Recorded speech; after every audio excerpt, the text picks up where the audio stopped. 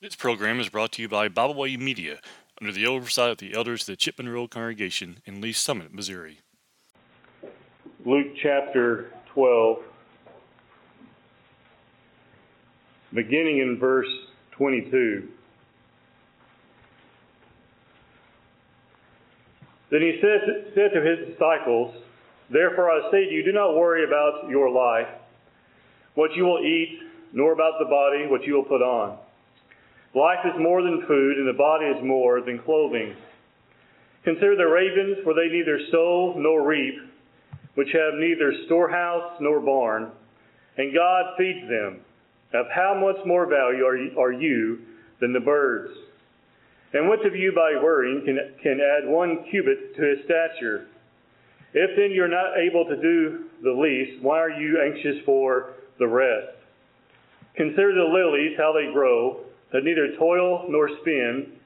Yet I say to you, even Solomon in all his glory was not arrayed like one of these.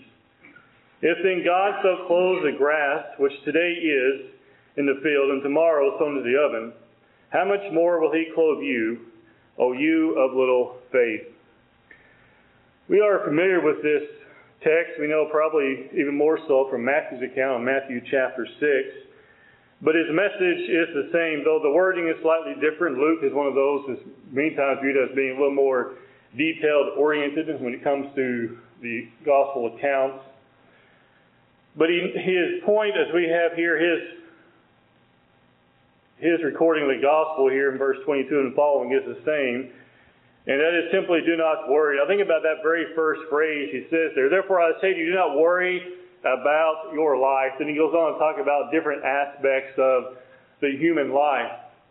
You know, no matter what takes place in our life, because there's always different things that are going to happen, whether they be physical, mental, or spiritual, or material in nature, worry never changes anything.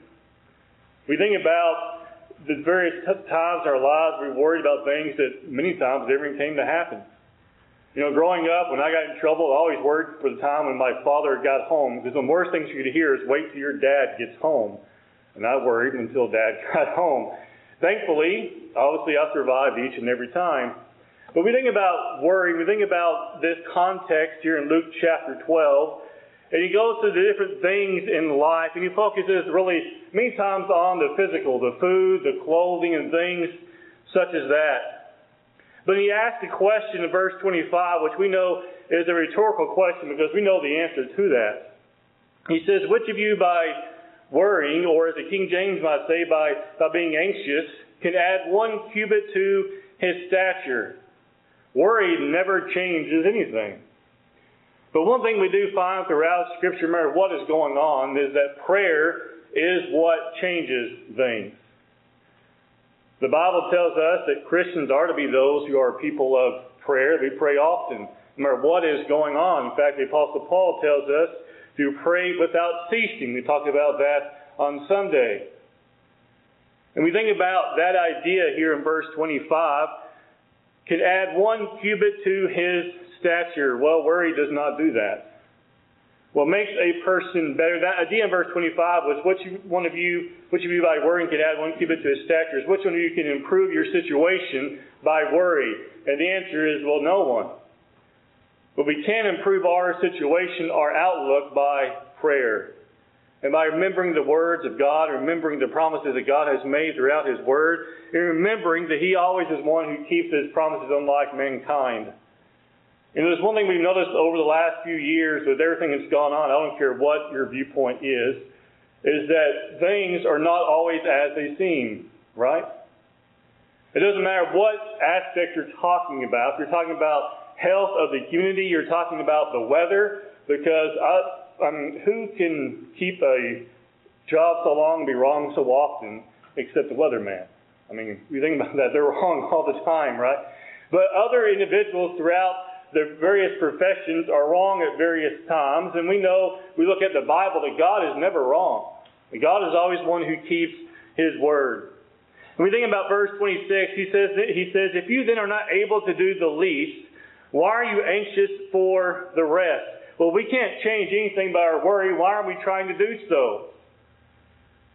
And then he goes on to say there in verse 27, talking about the type of care that God provides.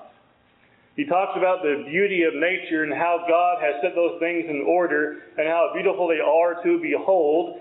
And they're so very temporary, yet we see God's concern and care for each and every one of those things. He says in verse 27, consider the lilies and how they grow. They neither toil nor spin. They don't do anything. And yet he says, I say to you, even Solomon in all his glory, Solomon, you remember, who could have whatever he wanted, and he did, was not arrayed like one of these. If then God so clothes the grass, which today is in the field and tomorrow is thrown into the oven, how much more will he clothe you, O you of little faith? And the point very much so is we cannot change anything by worry, but we can change things by prayer. And no matter what is going on in our lives, that's what we always have to remember. We think about the promises of God and the concern He shows for the things around us are so very temporary, which reminds us how much more God cares for us.